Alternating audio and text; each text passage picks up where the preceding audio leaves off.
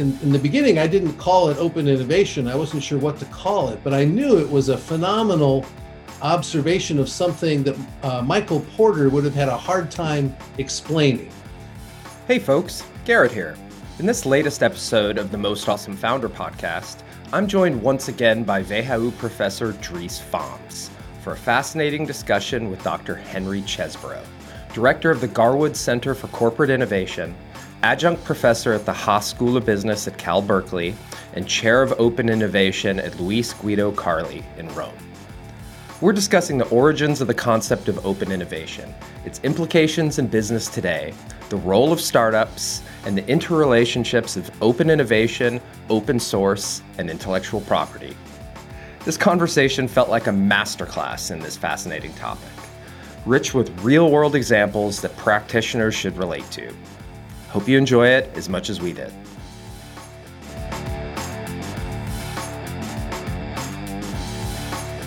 This episode is brought to you by WHU, the Otto Beisheim School of Management. WHU is reshaping the way students learn about business, management, finance, and entrepreneurship through its innovative programs and partnerships in Germany and across the globe. To learn more about this globally ranked university, visit whu.edu today. Coming to you from WHU on the banks of the Rhine River in beautiful Vallendar, Germany. This is the best and most awesome founder podcast.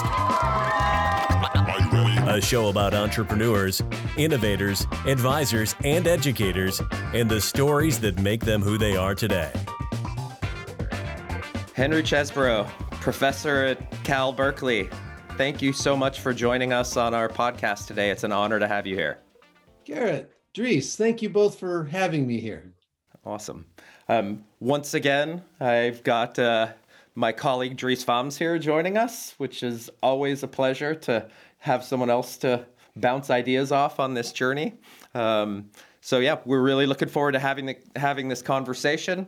As I told you offline, we always like to start off our episodes learning a little bit about the individual, the person on the other side of the mic. So, Henry, if you could, maybe just tell us a little bit about where you come from and the journey that took you where you are today.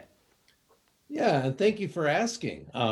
I grew up in the Midwest in Michigan, in a town called Ann Arbor, where the University of Michigan is located. So I was a townie in a small town of 50, 60,000 people, but with a very large university. And in some ways, it was an ideal place to grow up because you had the intimacy of a small town, but you also had the attractions and stimulation of a much, much larger environment, thanks to the university. But having grown up there, I did not want to go to university there as well. I wanted to see the world at that point. So I went to college on the East Coast in Connecticut, where I actually met my future wife. And she is a Californian. And so I ended up with her in California. And I moved to California in 1981. And with a tour of duty I'll come to later on, I've been there ever since. So a lot of great stories there. But I would also say that unlike many of my academic colleagues, I actually began life as a manager in a company.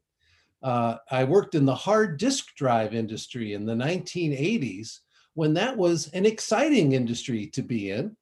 And it was a company called Quantum. And while I was at Quantum, I was one of 4 people to start up a new subsidiary company inside the larger company. So this is something that gets studied now, but I actually had the experience of doing it. And in our case, it worked and it became valuable and I got stock and all kinds of good stuff happened. And then to fast forward a little bit, in the 1990s, the disk drive industry really began to consolidate. And it was clear that that was not going to remain a great industry to be in. So initially I was out looking for the next startup. And for a couple of years, I was like Moses in the desert, looking for the promised land. And it was a period 90 to 92 that was kind of after the PC revolution, but before the internet. And that was kind of a quiet period in the Valley, actually. And long story short, I kissed a lot of frogs, but did not find a prince. And as I began to reflect on that, I thought maybe I'm thinking too narrowly. And so I started talking to old professors of mine, and one of them made the suggestion of going back to get a PhD and becoming a professor. And at first I thought he was insulting my business skills. But then I looked at him and his life and I thought, wow, it's not a bad life. He was on the board of some companies, including the company I was at, Quantum. He was one of our board members. So he was clearly up to date on what was going on in industry. And, the teaching students and doing the research seemed like stuff I'd always enjoyed doing. So I decided to go for it. And so with the support of my wife, I went from being a vice president in a Fortune 500 company to a first-year graduate student. And that was a marvelous shift in social status. There was one cocktail party I can remember now where it's very common in Silicon Valley when you meet somebody, the first question you ask is, what do you do? And indeed, your identity is really wrapped first and foremost around your work.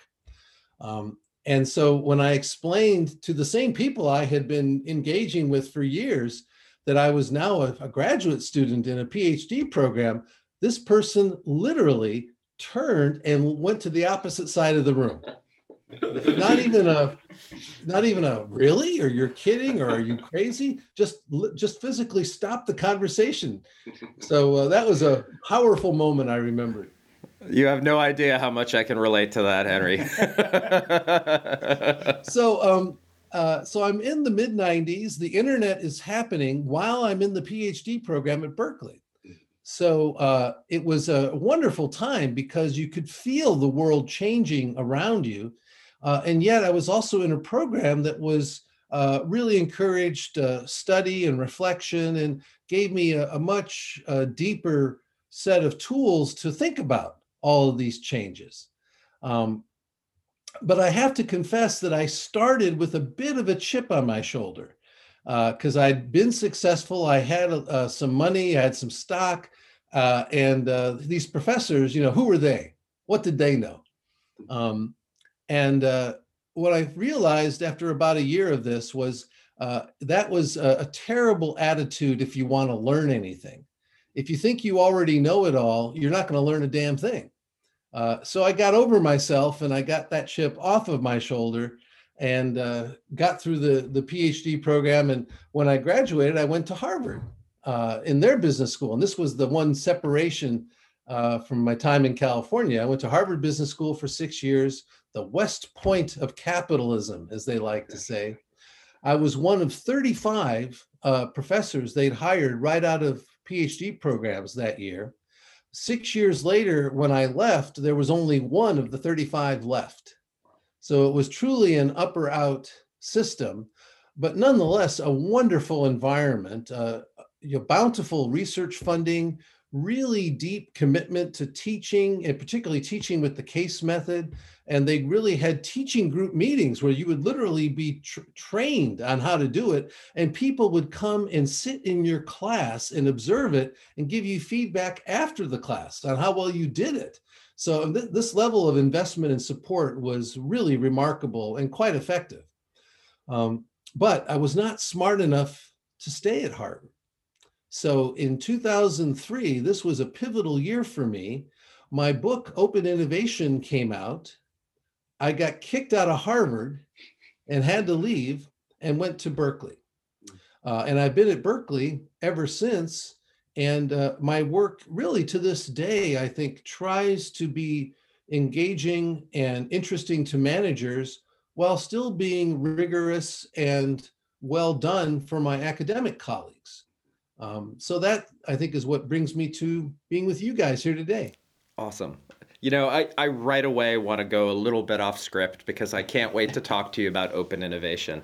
But I'm always interested in this jump from the business world to the academic world, maybe back again. It's a journey that I'm in the process of going through right now. And I think I probably have had some of the same feelings and emotions that you went through. Would you say that your business experience helped you in your academic career, vice versa? Like, is there a lot of crossover, or did you find was this a real kind of turning point where your skill sets and your learnings were profoundly different? Well, I want to get Dries's thought on this too, because he knows me pretty well. I'm not a typical academic. So for that reason, I want to say, yes, it's been very helpful. The truth is it has marked me and made me good at some things and maybe not as good at other things.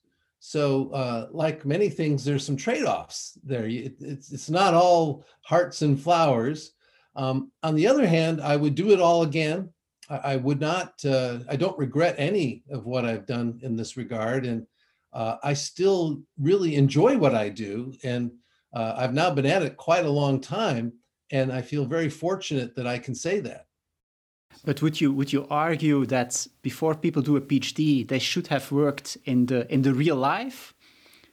Because, for instance, in Europe, it's very normal that you do a master and immediately do a PhD and then go into the academic career, and that you have never worked in real life. And to be honest, I'm an example of that trajectory. And so sometimes when I do executive education, people are honestly saying, yeah, what can you tell us? Because you have never experienced what you're talking about. Right. And I do some executive education too, Dries, and managers can tell when I talk to them, they can tell within a minute or two that I used to be a manager as well. They can sense it. And in executive education classes, that's always a positive. But with PhD students, on the other hand, they're a little more skeptical. They're kind of wanting to challenge. So what are your thoughts? What are the concepts? What's the evidence for these concepts? Give me the justification and the foundation. And these are things that in industry, you don't directly probe as much. Yeah. So there are differences. And so I have different, for some groups, I'm immediately accepted. With other groups, I have to kind of prove myself a little bit. So Henry, you are well known and recognized for kind of coining the concept and the term of open innovation. Your 2003 book, I think, is a seminal book on this topic. Can you share for our audience that may not have been exposed to that term, really what it means in concept and in practice? Yeah, sure. Eskimos have lots of words for snow. And it turns out that open is another one of these words that has a number of meanings. And open innovation itself has a variety of meanings. What I mean by it is a distributed model of innovation that involves flows of knowledge across organizational boundaries, both from the outside into the organization and from the inside of the organization out into the surrounding environment for both monetary and non-monetary purposes. So that's what I mean by it. Could you give us an example of that? Sorry, I didn't mean to cut you off. I know in some of your papers you talk about some pretty interesting examples. Could you maybe share like a classic example of how that works in practice? Sure, and we were talking earlier about me coming from industry. I think one of the things that this has given me is I think I have a skill in being able to access and then extract really interesting information from companies. And it's not that other academics couldn't do it, but it may be harder for them to get access, or when they're having the conversation, the conversation may take different turns than it would if I'm talking to them. So an example that is, I think, still very relevant and powerful to me is that with Xerox Corporation. and in particular, their Palo Alto Research Center in Palo Alto, California. I spent 2 years there studying these wonderful technologies that were in the research labs of Xerox. And some of them that connected with the copier and printer businesses of Xerox went on to become very valuable contributions to the company. But many other technologies became the basis for entirely new companies like 3Com or Adobe or Documentum, VLSI Technologies, and all of these spin-offs. The technology originated in the Xerox lab, but was essentially stuck and wasn't going forward and didn't have any path to market because it didn't really help them make copiers and printers faster, better, cheaper, and so on. So this connection between the innovation engine and the business model really was astonishing there. And when I tracked 35 internal projects at Xerox, I've started tracking them when the internal funding was cut. And then I said, so what happened after that for these 35 individual projects? And in most of the cases, they were not successful. When they went outside to others, they were able to raise some money. Otherwise, I wouldn't have been able to observe them, but they were not financially successful activities. But 10 of the 35 became publicly traded companies. And if I add up the market value of those companies, it was greater than the market value of Xerox, the mothership from which they came. So this is, to me, a very powerful, motivating example. In the beginning, I didn't call it open innovation. I wasn't sure what to call it, but I knew it was a phenomenal observation of something that Michael Porter would have had a hard time explaining.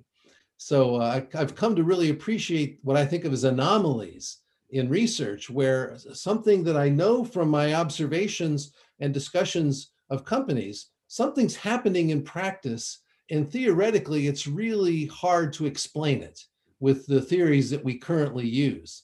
So that's when I got really excited about it and started thinking about and making sense of these patterns. And that's where the book originated in 2003. In that example, you mentioned that 10 of the 35 companies, became hugely successful.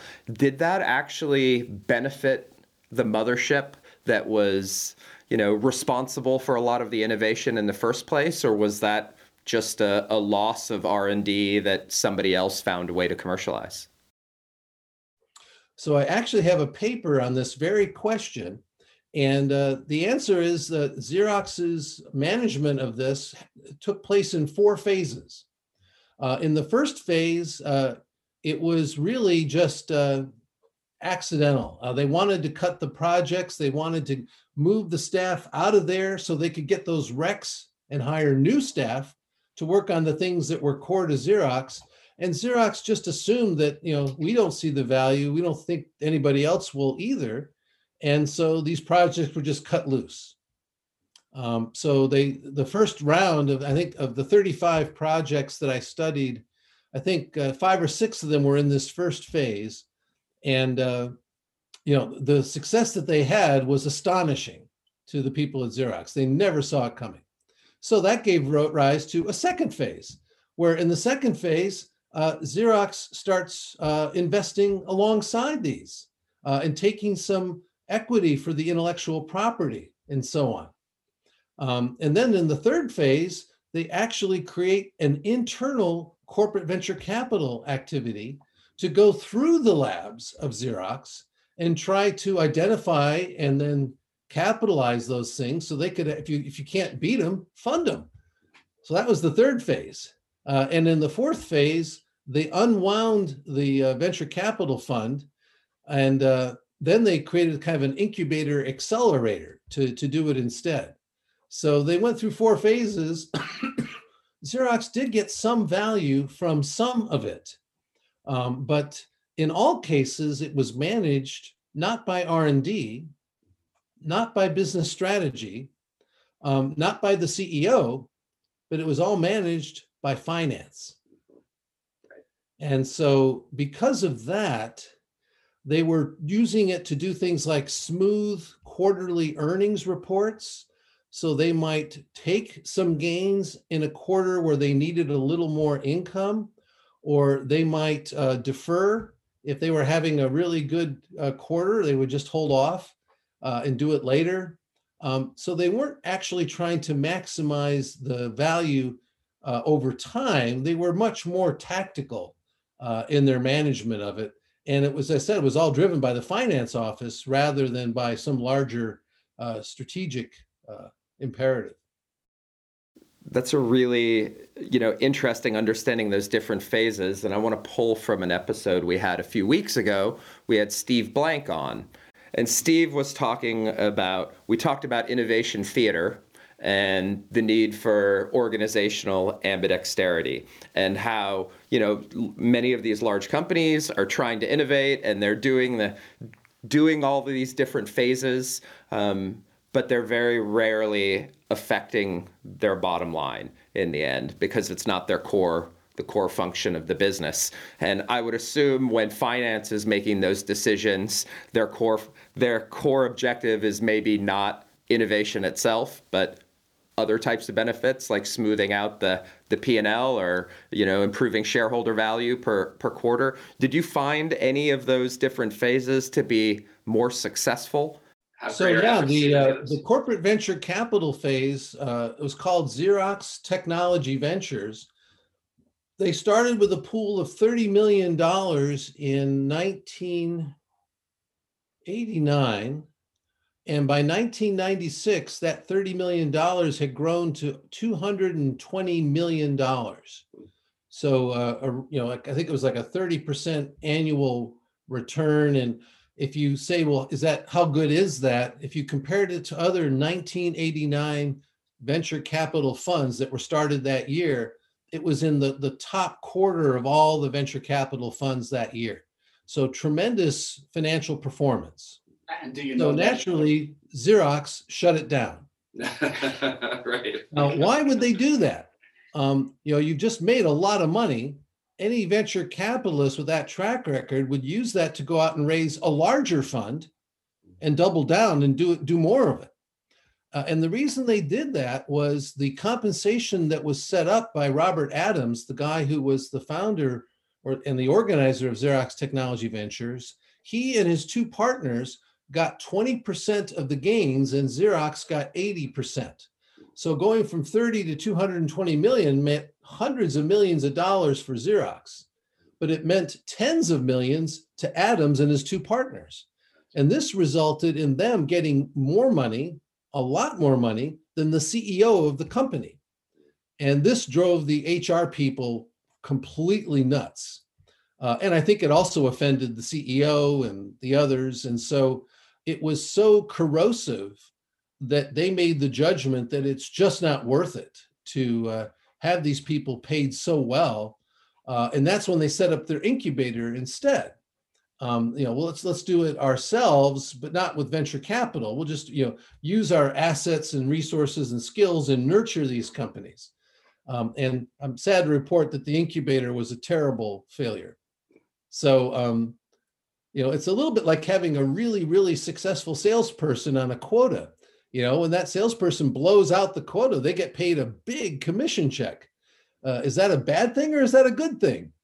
Now, what they do in the sales world is you pay them out and then you reset the quota a lot higher next year. So that's the way we handle that one. But with the corporate venture capital, that's an issue that exists in corporate venture capital programs everywhere. Do you compensate the partners like venture capital partners with carried interest, or do you compensate them with salary and bonus like we do all of our senior managers, in which case it's much more like the incubator?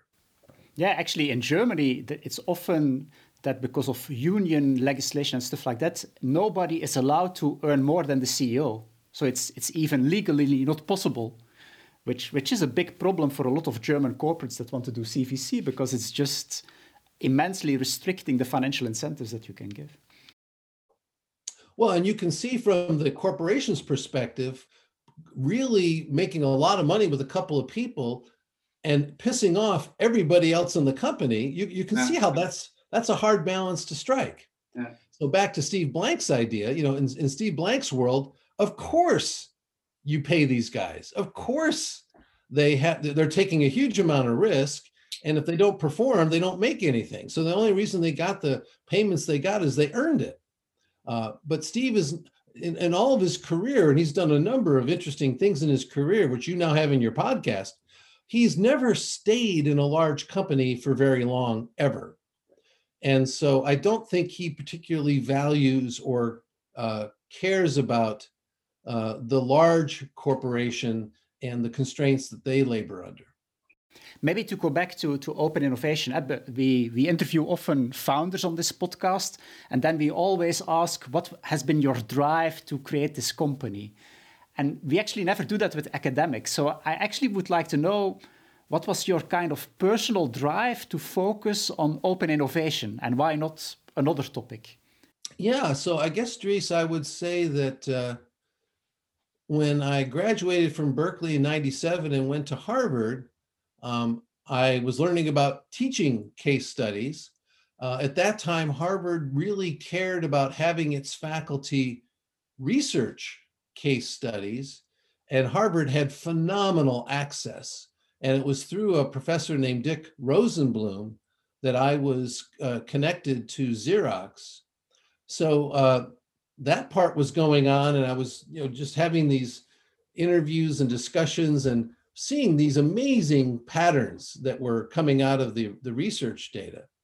But I was also doing other papers on other topics. I was publishing things out of my dissertation, which was actually looking at Clayton Christensen's disruptive technology in the hard disk drive industry, but I was looking at it in Japan and Europe rather than in the US.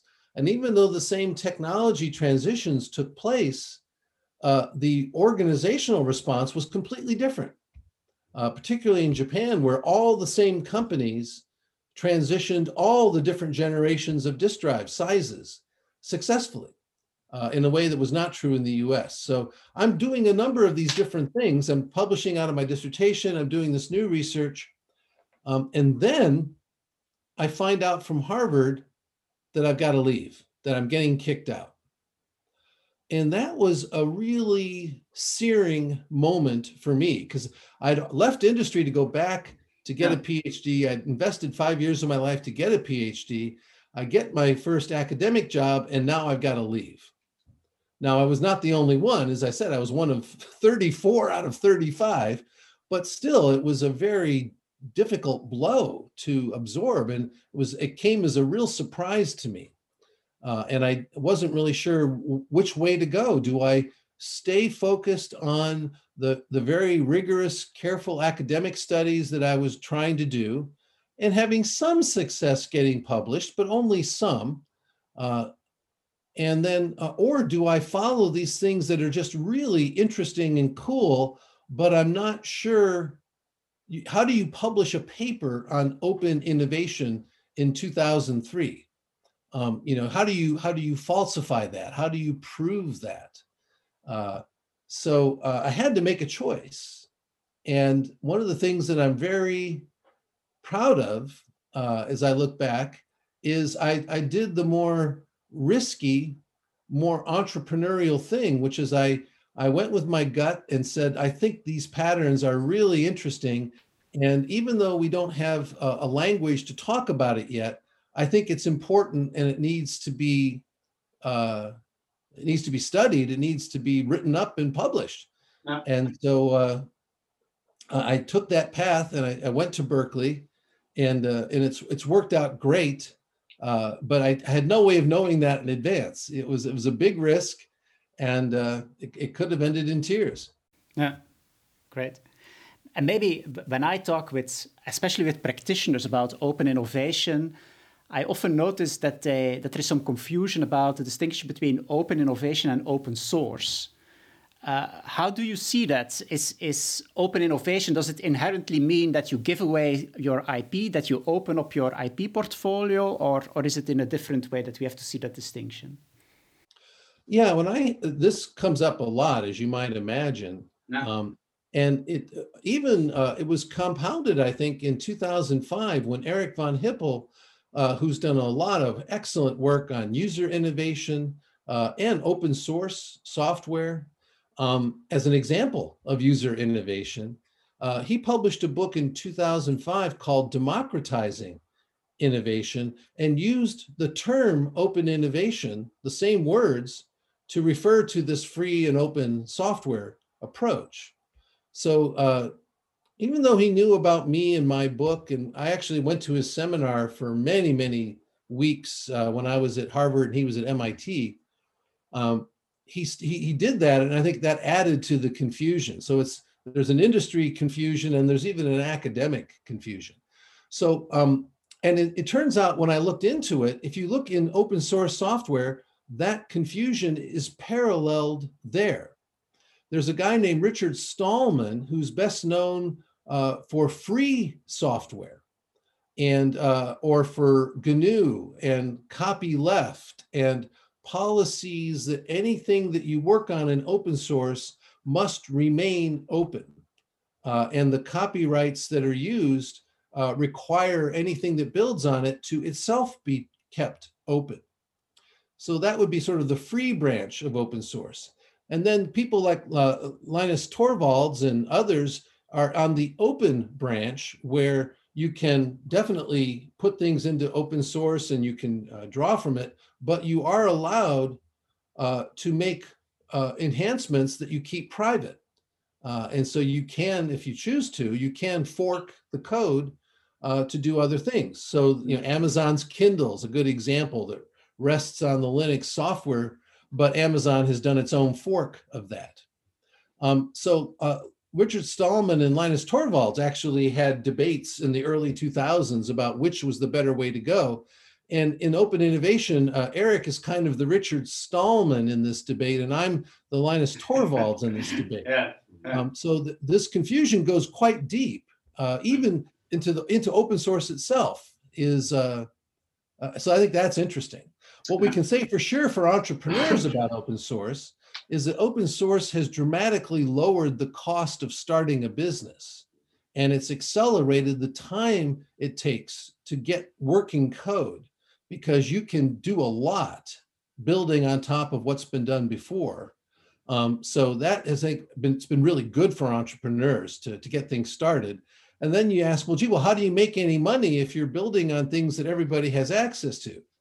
And the answer is you can still make money. You don't make money at that layer. You make money up the stack and doing in the things that you're doing that do differentiate you. And then in the open source area, we've had some interesting events like GitHub and Red Hat being acquired by Microsoft and IBM respectively for $7 billion in the one case, $34 billion in the other case. And a study I haven't seen is when these events happened, the organizers of GitHub and Red Hat became very wealthy people. And how did that change the attitude of the communities that supported them? Because most people that contributed to GitHub and most people that contributed to the code that Red Hat ships, they got nothing financially from these events. And so if we're all in it together and we're all contributing as volunteers and users, that's fine.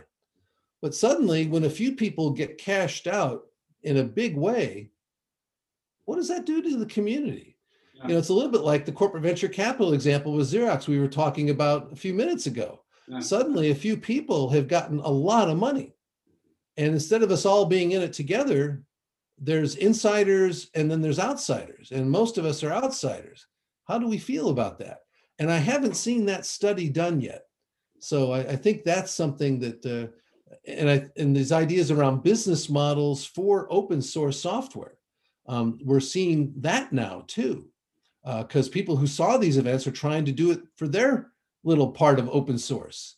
So there's some really interesting areas to look at in those areas as well.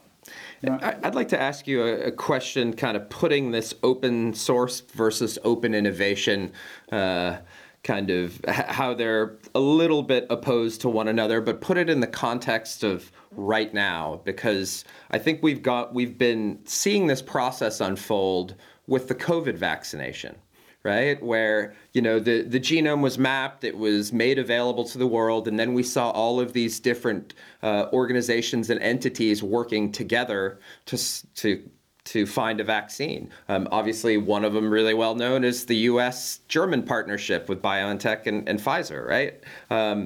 Is that an example of open source, or is this an example of open innovation, or both? I would argue it's definitely open innovation, because if we look at the big pharma companies like Pfizer, if we were to go back in a time machine 20 years ago, most of the pipeline that Pfizer was bringing to market came from inside its own laboratories. And the journey from the lab to the market took place inside the four walls of one organization. You still had to go through all the steps, but they were all done, most of them, by that one company. It's essentially a model of vertical integration, which is, in my mind, if you think about what is open innovation not, it's the antithesis of vertical integration. So in that regard, there's a lot of commonality with open source that we think all of us know more than any one of us. And there's a lot of generativity in bringing things from outside into the organization. And there can be other kinds of generativity from letting things go from the inside out to other organizations, like with Xerox and those spinoffs I was telling you about a little while ago. So back to the vaccines. So we have this COVID crisis. It gets sequenced quite rapidly. And that characterization, that sequencing was widely shared throughout the scientific community. And this is an exponentially growing disease, which means that time is not your friend. The longer it takes to come up with treatments, the more people are going to die. So people really mobilized.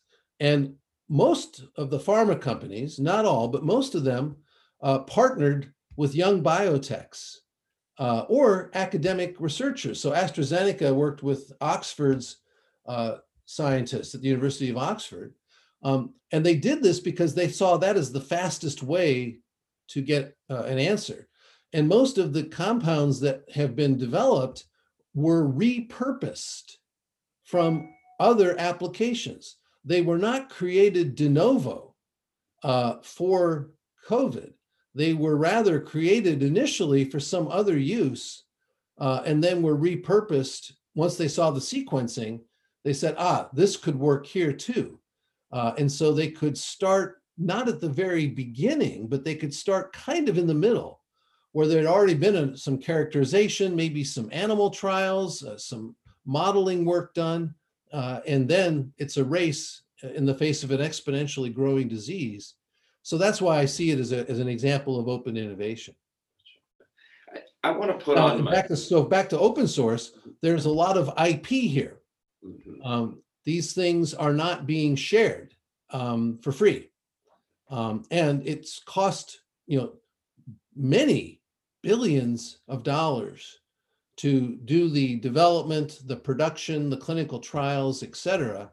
And so it would have been a mistake to try to make it for free, because all this money had to be invested. And I think there are more than 50 candidates that are in this race. So it's not like, picking the winners at the outset and just letting them do it. It's a real market competition with dozens and dozens of contestants, all of whom are investing a lot of money to try to win the race. And socially, we want that diversity. We want there to be a lot of attempts, because we don't know in advance which ones are really going to work. These mRNA vaccines, for example, are a very new methodology. And so a lot of reasons to think it might work, but it was fairly theoretical until, so we didn't know for sure. And socially, you wouldn't bet on that in advance. You'd want some traditional methods, you'd want some new methods, and so on. So that's what's happened here. But it wouldn't have happened without IP.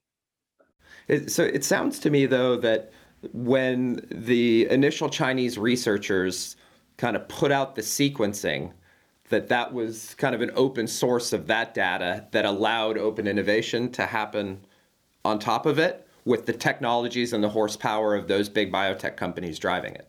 Definitely, Garrett. Yeah. I would say that, and this gets to something that's, I think, really important, and that is open science. The science has been pretty open for a long time. The first, I think, royal journals of scientific discovery came from the 17th century. And people would do their studies and report to each other, and then they would publish these in these scientific journals. And so these were the first conduits for this knowledge to get out to the world. And now, the scientific community is very deeply connected. There are a lot of, there's the Public Library of Science. There are other journals now that even before it's published, you can see what's in the pipeline, so to speak. So this, I think, is all really positive. But open science alone is not going to get you to commercialization. You need both steps. You need broad investigation of the underlying phenomena and a deep understanding of what's going on there. And then selectively, you've got to make some bets as to, okay, now what are we going to bet on that's actually going to work in a reasonable period of time for something that we can get paid for. So one of the projects I'm involved with is at CERN in Lausanne, Switzerland. And they have this phenomenal Large Hadron Collider, tens of billions of euros, literally in the ground, and a marvelous open science community of, I think, more than 10,000 researchers that come and go from CERN. And there's no IP in any of that. It's all truly open science. The paper that got the Nobel Prize, I think, had 3,000 co-authors. So very, very open. But now they've completed their experiments for searching for these particles, the things they were designed to do. So now CERN has to ask, what do we do with this facility and these people now? And one of the thoughts, and some funding from the European Commission, is to try to find ways to commercialize some of these technologies for, say, software or imaging or materials and things, because a lot of very interesting things had to be done to build the facility. And could some of this become the basis for new companies, new businesses? Well, now to do that, we're going to have to make some bets and we're going to have to make some investments. We're going to need some IP to do the commercialization step out of CERN. So I think you can see there how they're not against each other. They really, I think, can be very complementary to each other. So if I'm understanding correctly, then open innovation doesn't necessarily have to be one company to another company. It could also be a government or a peri-governmental organization to the private sector. Would that still qualify in that context then? Yeah, and in fact, the program that I'm involved with is called Attract. And the main idea in the Attract program is to give 2 years of funding to the principal investigators to allow them to build prototypes and proofs of concept for possible commercial uses without requiring them to give up the ownership of the intellectual property, so that they can make it more commercially ready with this funding. And the investors don't have to take that level of risk. They can see something that has been somewhat de-risked before deciding to invest. And so that's a program that's across, a wide range of activities, people, and projects. Because, I'm thinking of NASA and SpaceX, or the Department of Defense and Lockheed Martin, and these, more governmental organizations leveraging maybe the speed and the power of the more upstart organizations. So in some cases, it's not necessarily the larger mothership that benefits the most, right? It could be maybe the smaller entity in the relationship. Yeah, right. And NASA has done something cool with us here at Berkeley. They've given us permission to look at all of their patents and see if we can find other ways to use them. So they've got a lot of patents, but it was all done for a fairly narrow set of applications around manned spaceflight. So, I don't think Tang is still available, but there are a lot of things that have spun out of the space program, and NASA knows that. So now they're trying to actively encourage this and bringing more eyes to their patents to see how they might be used. So we actually teach classes with our students now where we share these with them, and then we give our students some training in how to think about different ways of how these might be used. And some of Steve Blank's lean startup comes into play too, because if you can find a customer that needs it and they're willing to pay for it, and NASA's got something that helps that, well, then now there's an easier path to make that possible. And in that kind of activity, so if you think about a bit the other way around, so I think in your book you have mainly focused on corporates and how they can benefit from open innovation. So if you turn it a bit the other way around, how would you say that startups can benefit from open innovation? Yeah, and that's exactly the right question, Dries, because, and this is, I think, where academics comes into its sweet spot, because we're good at taking a problem and then looking at it from different angles. And indeed, if it doesn't work for the startups, then it's purely exploitive by the corporates, and it's going to burn itself out. And I actually don't believe that it is exploitive. I believe it really can be beneficial. But let's look at it from the startup point of view. If you are a startup and you've got something kind of cool, let's say, you can, of course, do business on your own, but you're starved for capital. Customers don't know who you are. It takes time and money to sell to customers and acquire new customers. It's very, very hard to scale. So there are a lot of things that startups have to deal with as they're trying to do business. What open innovation offers to startups is you can find partners who have some of what you need, and they've already done it. So if you're BioNTech and Pfizer comes to you with the idea of, let's take this messenger RNA technology and use it for COVID, and we'll help you do the production, we'll organize the clinical trials, et cetera, BioNTech says, wow, we can get to market much faster at much bigger scale, teaming up with Pfizer than we could if we tried to do this on our own. So the startups, I think, but you have to be careful as a startup, because you don't want to give it all away for free to the corporate. You have to make sure that you get something beneficial to you from this as well. So you have to be thoughtful about that. And every entrepreneur I know gets this immediately. There's no mystery there. They know that they have to guard and protect what they have from the corporate, but they also see the benefit of working with the corporate. So how do we get past this? And my advice to the entrepreneur is to create a public, shareable version of what you're doing and a private version that you share only with your investors and key employees, but you don't share it with the corporate.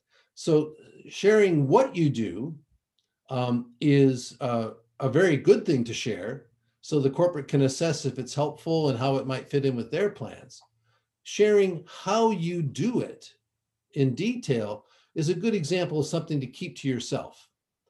So this division between public and private, shareable, not shared, I think are ways to help lubricate the coordination between the startup and the corporate. I think it's interesting because if I talk in Germany here a lot with people that are involved in collaboration between startups and companies, to be honest, the word that is mentioned the most is trust. They're just saying, yeah, you need to trust each other. That's the magical ingredient. But if I hear you, it's not about trust. It's about smartly designing the collaboration, making sure that you are not giving away the diamonds in your product. So that does not seem to be really about trust. It's more about smartly designing the collaboration. Well, I think trust is important, but trust also has to be earned on both sides.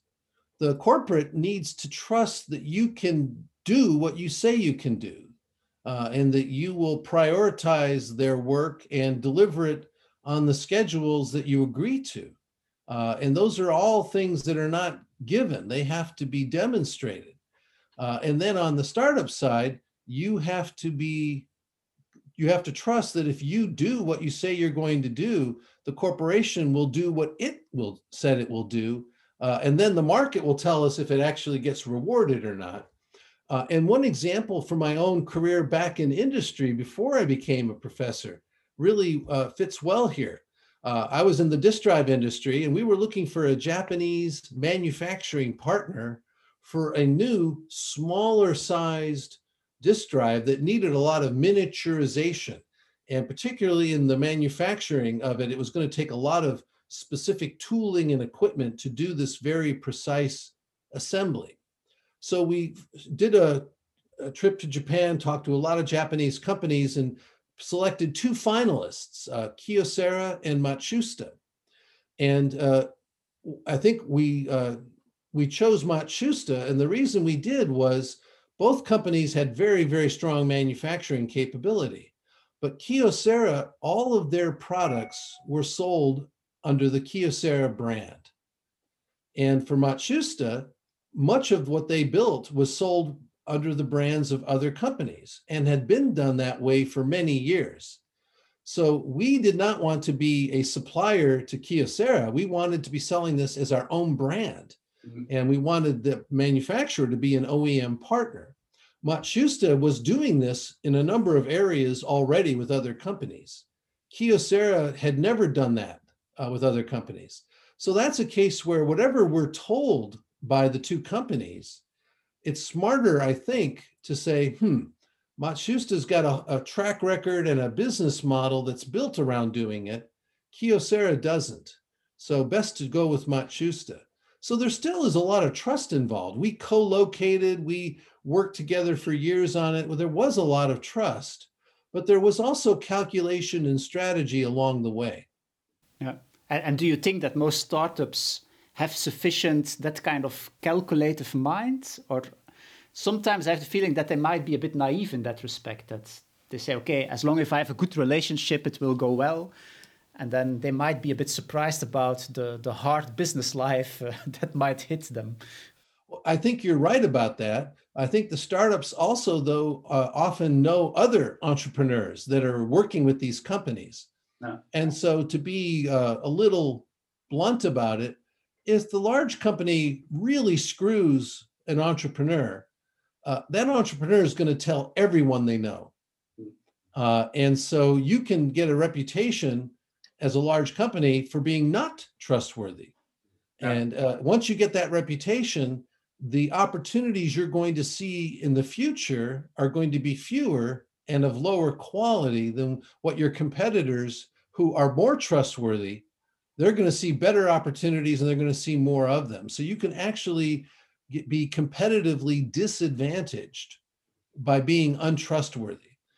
So I think there is some help for the entrepreneurs because of the networks they have and the information that they share with each other. You know, as someone who's built my first venture-backed startup was an enterprise SaaS.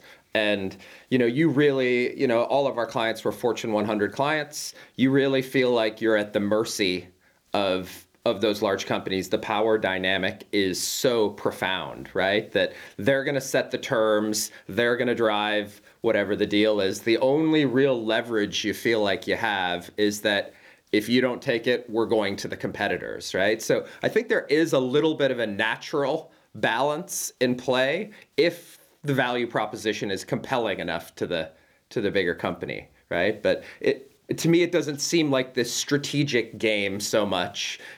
I think the system is somewhat in place, whether it's reputational or it's more competitive in nature. There are disadvantages to the big companies. At least that's perhaps what I experienced. Yeah.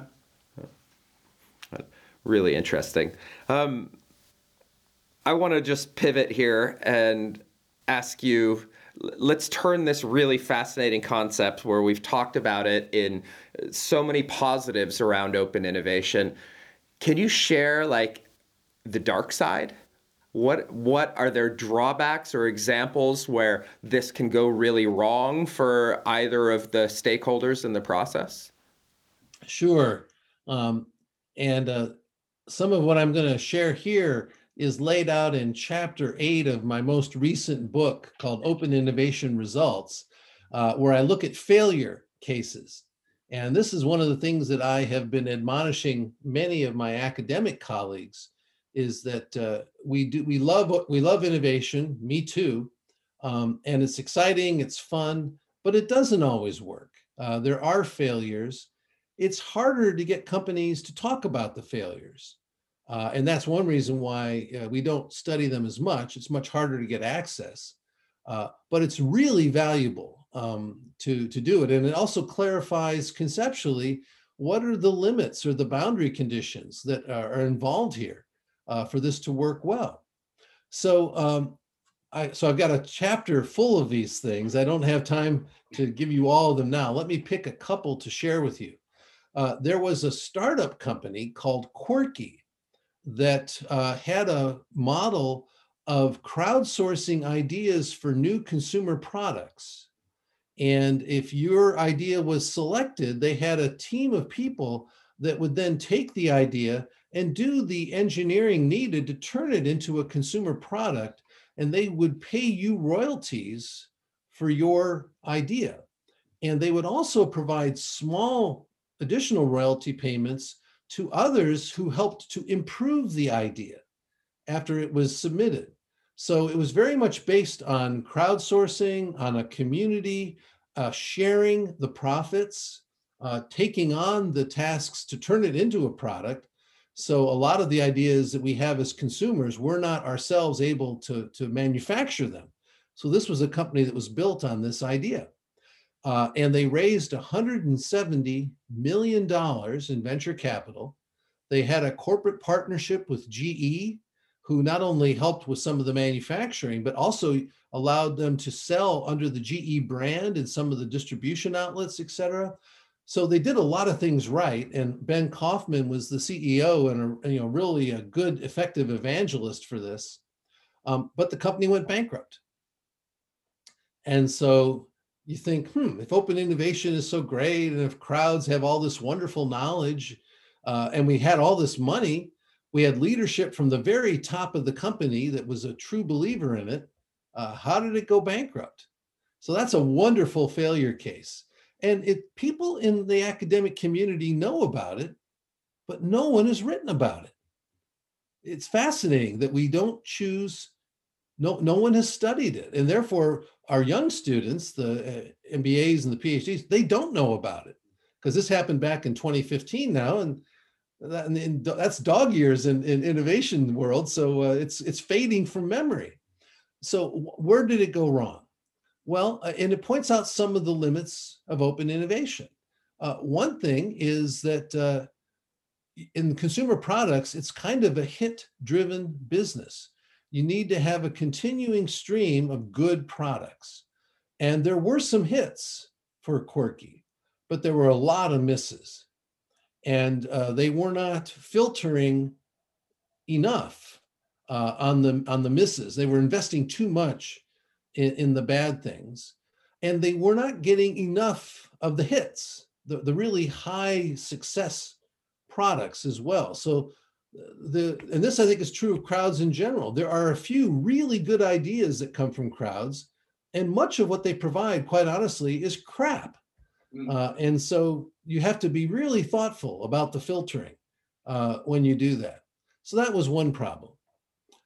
Another problem was Quirky did not have a business model where they were looking for just any consumer product. Well, that's awfully broad. I can't think of another company manufacturing products that doesn't have a focus in particular areas. And so Quirky lacked this focus. So they were probably trying to be too many things to too many people and not focused enough in what they were doing. So that's a fascinating one. And then the other example I'll share with you comes from a big corporate, Procter and Gamble. And this one is fun because people like me talked about Procter and Gamble a lot in the 2000s as a very good example of open innovation done well. And indeed, in the 2000s, they were growing nicely, and they were doing a fair amount of the growth because of what they called connect and develop, which was really the outside-in branch of open innovation. And the CEO himself, a guy named A.G. Lafley, wrote a book in 2008 about his innovation process at P&G. So this was, as good as it gets. He retired in glory, and the stock had gone way up. What's fascinating was when I was writing this book that got published last year, I went back to P&G, and the last 10 years have not been nearly as positive as the previous 10 years. So we rightly celebrated them in the 2000s, but then we sort of lost interest or attention. And in fact, the last 10 years have been a real struggle for Procter and Gamble. So if you think about this from an open innovation standpoint, one of the exemplars, one of the companies doing it the best that we were always using as a good example, suddenly the last 10 years, their revenues have been going down, not up. They're not getting growth and profits from it anymore. And they had all the processes, they had all the people and the training and all the rest. What happened? How did they lose the formula? And so that's I have some fun with that in the book. And again, my academic colleagues, the ones who pay attention, know this, but no one's written about it. So it's I think sometimes in academia we have our own kind of myopia where there's nothing like a good story, and we all love the story of the open story that of how things rise and succeed. And then all too often we're looking for the next story to tell like that. Well, if we follow it through, there's a dark side. And in the case of P&G, a lot of the people that were driving these programs, they retired. Not just the CEO, but all the leadership underneath him. And then the new CEO had different priorities. And so suddenly the focus shifted to these new priorities. And even though they still had the same processes, they didn't have the same leadership, and they didn't have the same mindset that they had in the 2000s. They also made a big acquisition. And I think the big acquisition absorbed a lot of their attention, and they had some trouble with the acquisition, integrating it into the company. And so I think that was a factor that really distracted people as well. So even when you do well and you master it, that's not a guarantee that you're going to hold on to it for the long term. So that's, I think, a little, it makes you think about what we do as business professors. When you get somebody to a level of mastery, we sort of think they live happily ever after. And that's not always true. And I was triggered by the word mindset. So if you reflect on what is the mindset that people need to be good in open innovation, do you have any ideas about that? What kind of mindset people need? Yeah, I do. In fact, in the way I close this chapter with all these failures is very much, Dries, about the mindset. And I put I have sort of a two-sided column. One side is sort of the closed attitudes and mindset, and the opposite number, the open ones. So you can sort of see how they contrast.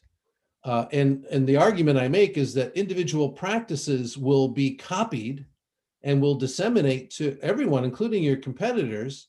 So they are not going to be the source of continuing advantage. You're going to have to continue to innovate and improve in order to stay ahead. And that's why the mindset is so important, because anyone can copy the individual practices. And indeed, I think in the case of P&G, a lot of people studied them and did copy them in the consumer products area. And then unfortunately for P&G, activist investors started looking at the company and its underperformance in the mid 2010s. And then they really began driving for short-term profit improvement, and they really cut a lot of the innovation investment and innovation infrastructure that was sustaining the gains that P&G had made. So the mindset of an activist investor, unfortunately, is often antithetical to the mindset we want for medium and long-term innovation success. You know, this, for me, for a guy that comes from startup world, this has felt like a masterclass. I could spend another couple of hours. I'm just absorbing so much knowledge here, but I think we're all pressed for time a little bit. I'd like to kind of wrap things up with a few questions that I ask all of our guests. And it's always nice to start these episodes learning a little bit about our guests. I like to wrap things up that way too. And you know, normally I ask entrepreneurs what have they learned on their entrepreneurial journey that they wish they could tell their younger self. But I want to reframe that a little bit for you, because you've had this unique experience where you had a very successful career in the private sector, and then you went on to your academic pursuits. What you have learned since you left Silicon Valley and went into academia, what have you learned that you wish you could tell your younger self as a young manager in your business career? I think one thing I've learned is to bet on myself and to believe in myself. Obviously, do my homework, do some testing, check in, validate, but believe in myself. That moment when I had to leave Harvard and I had to choose, do I take the time to write this book, which is going to mean some period of time where I'm not going to be publishing as many articles, and that's going to be negative for me academically. Is that the right way to go? And the answer in hindsight was absolutely yes. And the world is better, I think, for me doing that versus writing some more very carefully done academic studies that sadly, when I look back on all the things out of my dissertation, the citation counts to my research there, which are in good innovation journals, it's maybe a few hundred, and this is 20 years after the fact. Whereas now with on Google Scholar, I'm up over 85,000 citations, but most of those citations have come from the work I did with open innovation and things that grew out of that. And if I had limited myself to only the academic articles, it would have been a very different path.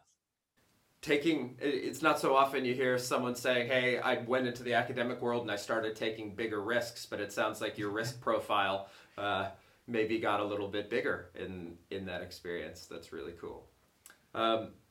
After getting some very difficult feedback. Sure, I can imagine. All right, just a couple rapid fire questions to wrap things up, again, that we ask everybody. I've learned over the years that you can learn so much about a person by the books on their bookshelf. Is there a particular book you're reading or one that you would like to recommend? Oh boy, I'm just looking around now. I think I already mentioned Open Innovation Results that I did. I've got Alex Osterwalder's book, The Invincible Company, that I'm really enjoying, and it's a nice, very visual summary of a lot of innovation research. I think it's very well done. And then I've got Daniel Kahneman's Thinking Fast and Thinking Slow, which is, oh man, it's not a fast read, but it's a really deep read. And he himself, I think, is a beautiful model of blending the practical with the theoretical. And the way he structured that book and each of the chapters in the book, to me, is still one of the best examples out there, I think. Maybe can I very briefly, because I'm really struck now by the fact that you also mentioned Alex Osterwalder, which did a bit a similar career trajectory, not? He did a PhD, and then instead of pursuing an academic career, he wrote this book about the business models and became hugely impactful, even also in the academic world. So does that also not show a problem for us as academics, that the people that seem to decide, I do not do the normal trajectory, seem to be the people that have most impact, in the end, also on academics? So I think your book on open innovation has had much more impact than maybe papers in top-level publications. So do you think it's a problem, or is it just something that we should accept? Well, let's see. I think for myself, and I think for Alex as well, we are not in the very, very best journals in our field, the most academically respected journals. I have a diverse portfolio of rejection letters from the very top journals in our field.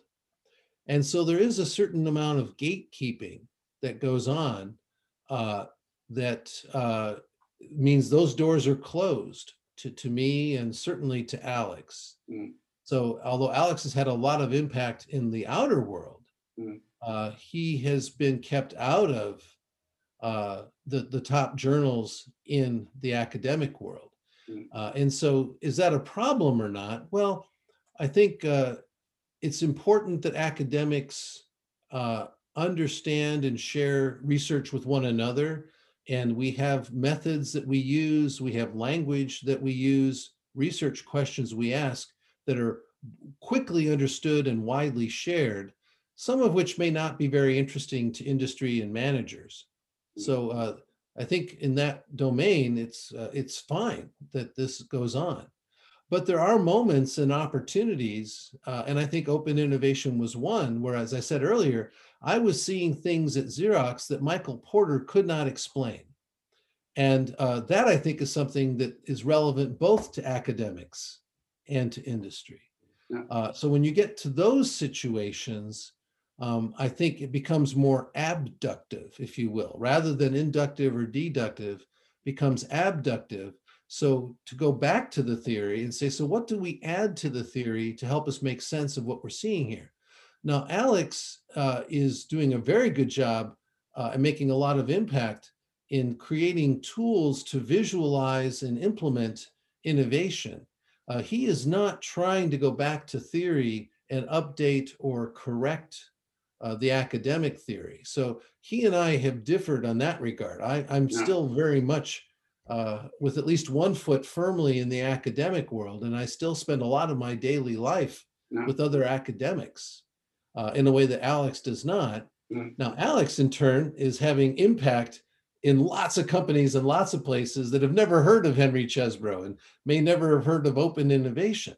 So I think he's satisfied with the impact he's having.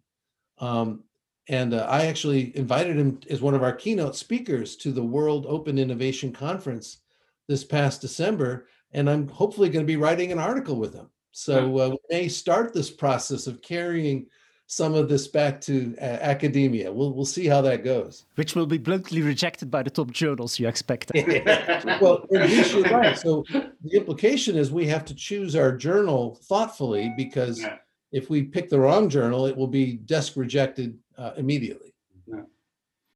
Well, I personally am always happy to hear when renowned academics are also writing for the practitioner audience, and I'd like to see more and more of that, because we're customers to your experiences and your research too. So, I used to be a manager too, Garrett. I remember too thinking, "Gee, can I get more from academia than what I'm getting so far?" And feeling like, "Come on, guys, you should be trying a little harder to talk. I'm willing to listen. I'm a smart guy. I'll give you some time if you can explain it to me in a language I can understand." And so I had that feeling too. Yeah, awesome. I'm going to ask one little side question, because hearing your career trajectory, thinking about your life, Bulldogs, Golden Bears, Wolverines, who do you pick? Wolverines.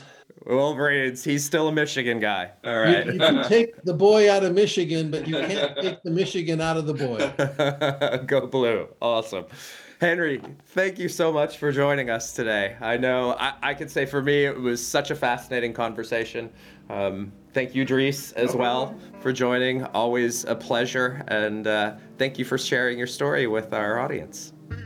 It was a pleasure, and I'm eager to see the other podcasts now that I've been through this experience myself. Awesome. Thank you so much. All right. Thank you, gentlemen. Well, folks, that was Dr. Henry Chesbrough, professor at Cal Berkeley and Luiss in Rome. Stay tuned for our next episode, which goes live every other Wednesday. Until then, be sure to check out our website at mostawesomepodcast.com, follow our channel on YouTube, and subscribe on Spotify, Apple, or your favorite podcast streaming service. Bis nächstes Mal.